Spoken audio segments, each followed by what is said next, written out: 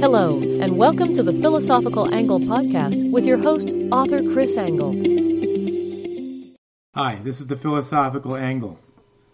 I am your host, Chris Angle. I am the author of 4 books on philosophy, one of which is the Philosophical Equations of Economics. These books are available free for viewing online at www.philosophypublishing.com. The purpose of the Philosophical Angle is to examine the nature of concepts being used in current media and compare the essence of the concept with the uses and the circumstances in which the terms are being used in the media.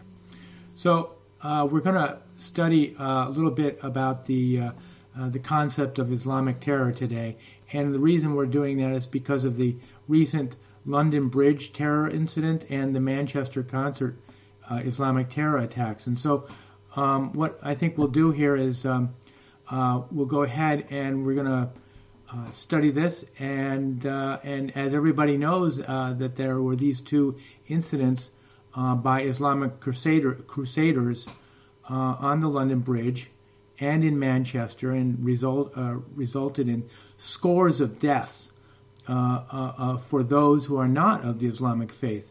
And there's something significant about the last incident of terror at the London Bridge, which came on the heels of the Manchester concert attack. And what is significant is that the politicians have been heard in the news making political comment that involves the words Islamic terrorism.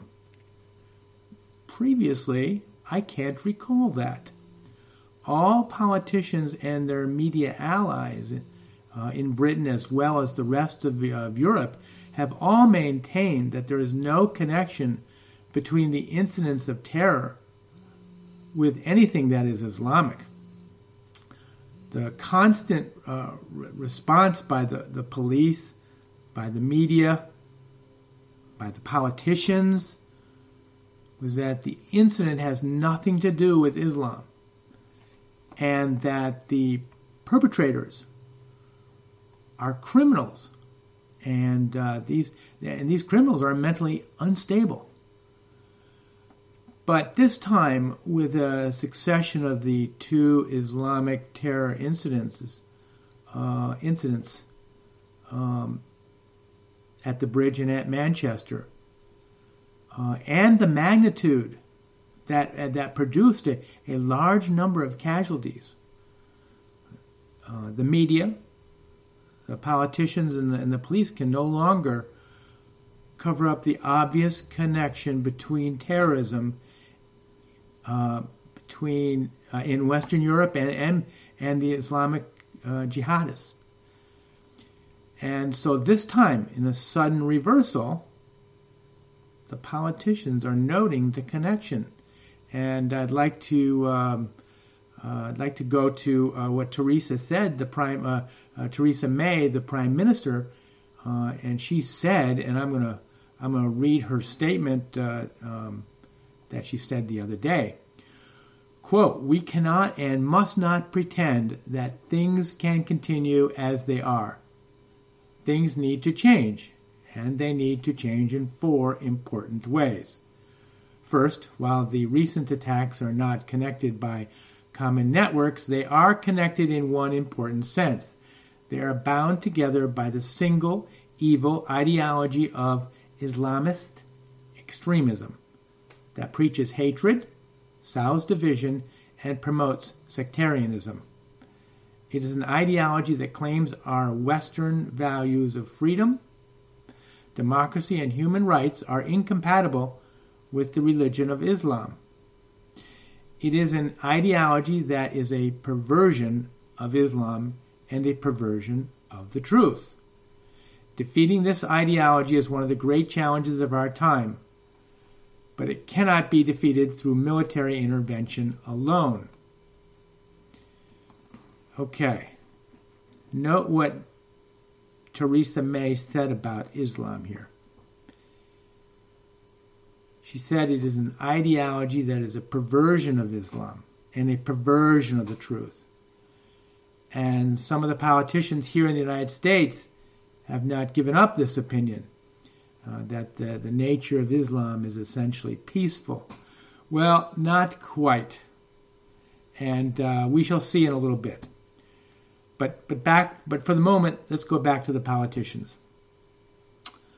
The world now has heard from the great Secretary of State from the Obama administration, John Kerry.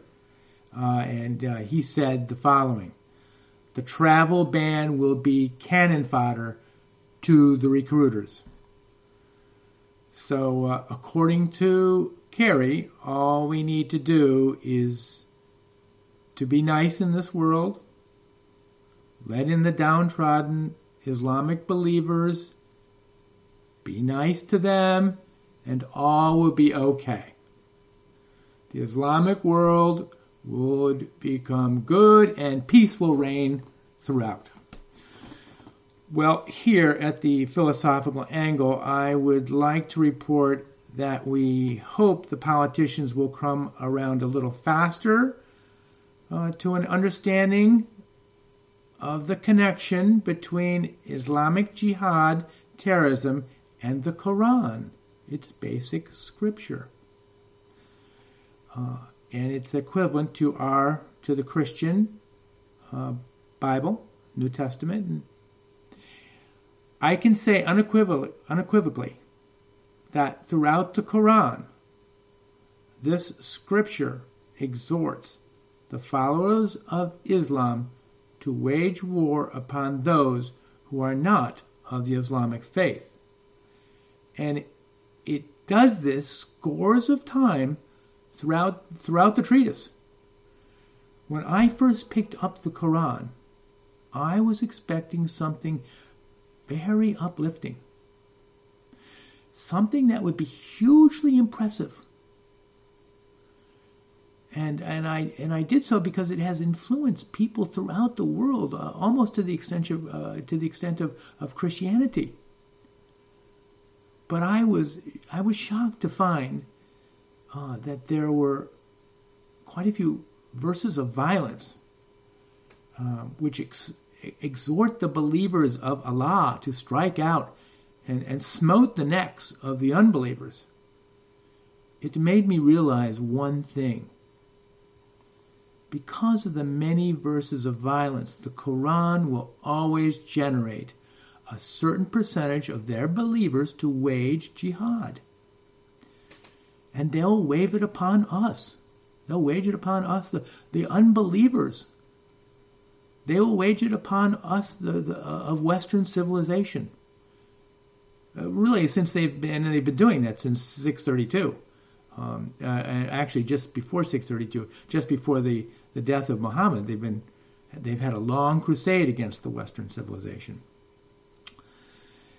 And because there is this Quranic call to jihad, which is perpetrated by the Quran, I can conclude that Islamic terror is not perpetrated by radical extremist behavior. It is just plain Islam. It is just that terrorism is one of the more important priorities set by the Quran. You heard me, that's right. It is a priority set by the Quran. Terrorism is set as a priority, and a high priority at that, within the Islamic faith. And I'm going to give you some examples. From the Quran, here. We're going to go to the Quran. We're going to go right here to Quran, Surah 2, verse 244. Then fight in the cause of Allah, and know that Allah heareth and knoweth all things. And Quran, Surah 2, verse 216. Fighting is prescribed for you, and ye dislike it. But it is possible that ye dislike a thing which is good for you, and that ye love a thing which is bad for you. But Allah knoweth, and ye know it not. Quran Surah 3, verse 56. As to those who reject faith, I will punish them with terrible agony in this world and in the hereafter. Nor will they have anyone to help.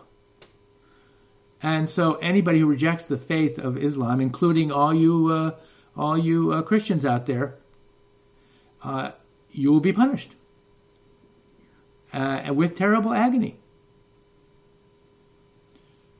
Surah 3, verse 151. This is a big one. Soon shall we cast terror into the hearts of the unbelievers, for that they joined companions with Allah, for which he has sent no authority. Now he's talking about the polytheists and the Christians, and he believes that in Christianity, and Muslims believe that in Christianity, we add in the Trinity, and thus we're adding in companions to Allah. And so that's why he says, for that they joined companions with Allah. So Christians are unbelievers. And let's go to another surah, Surah 4, verse 74.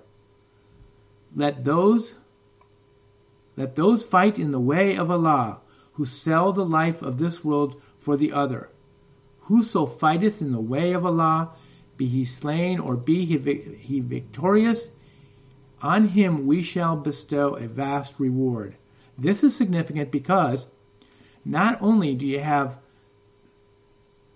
the exhortations that you should go out and fight the unbeliever, but also you've got the knowledge that here it is. You're going to have a big reward if you go out and do that. So here's the motivation. Right here in Surah 4, verse 74. How about Surah 4, verse right after it, verse 76. Those who fight in the cause of Allah. Surah 4, verse 95. Not equal are those believers who sit at home and receive no hurt, and those who strive and fight in the cause of Allah, with their goods and their persons.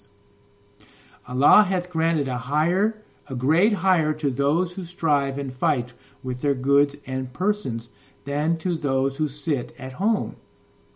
Unto all in faith hath Allah promised good, but those who strive and fight hath he distinguished above those who sit at home by a special reward. So there you go. There's the motivation. It is again, and he's repeated it. You get a special reward. You go out and fight. So, as I understand it, I'm not a linguist, but I understand in this section here, the word jihad is used. In Surah 5, verse 33, the punishment of those who wage war against Allah and His Messenger, and strive to make mischief in the land is only this, that they should be murdered or crucified, for their hands and their feet should be cut off on opposite sides, or they should be imprisoned. This shall be as a disgrace for them in this world, and in the hereafter they shall have a grievous chastisement. So, if we resist Muslims spreading the Quran, we are to be murdered or crucified. And in Surah 8, verse 12, I will cast terror into the hearts of those who disbelieve. Therefore strike off their heads and strike off every fingertip of them. That makes it pretty clear. So not only should the believer of Islam fight against the unbeliever, but you may use terror also. So anyway, I'm glad that you've listened to this presentation, and see you next week for another edition of the Philosophical Angle program. Thanks for joining us. Thank you for joining us on the Philosophical Angle podcast. Be sure to subscribe and join us for the next installment.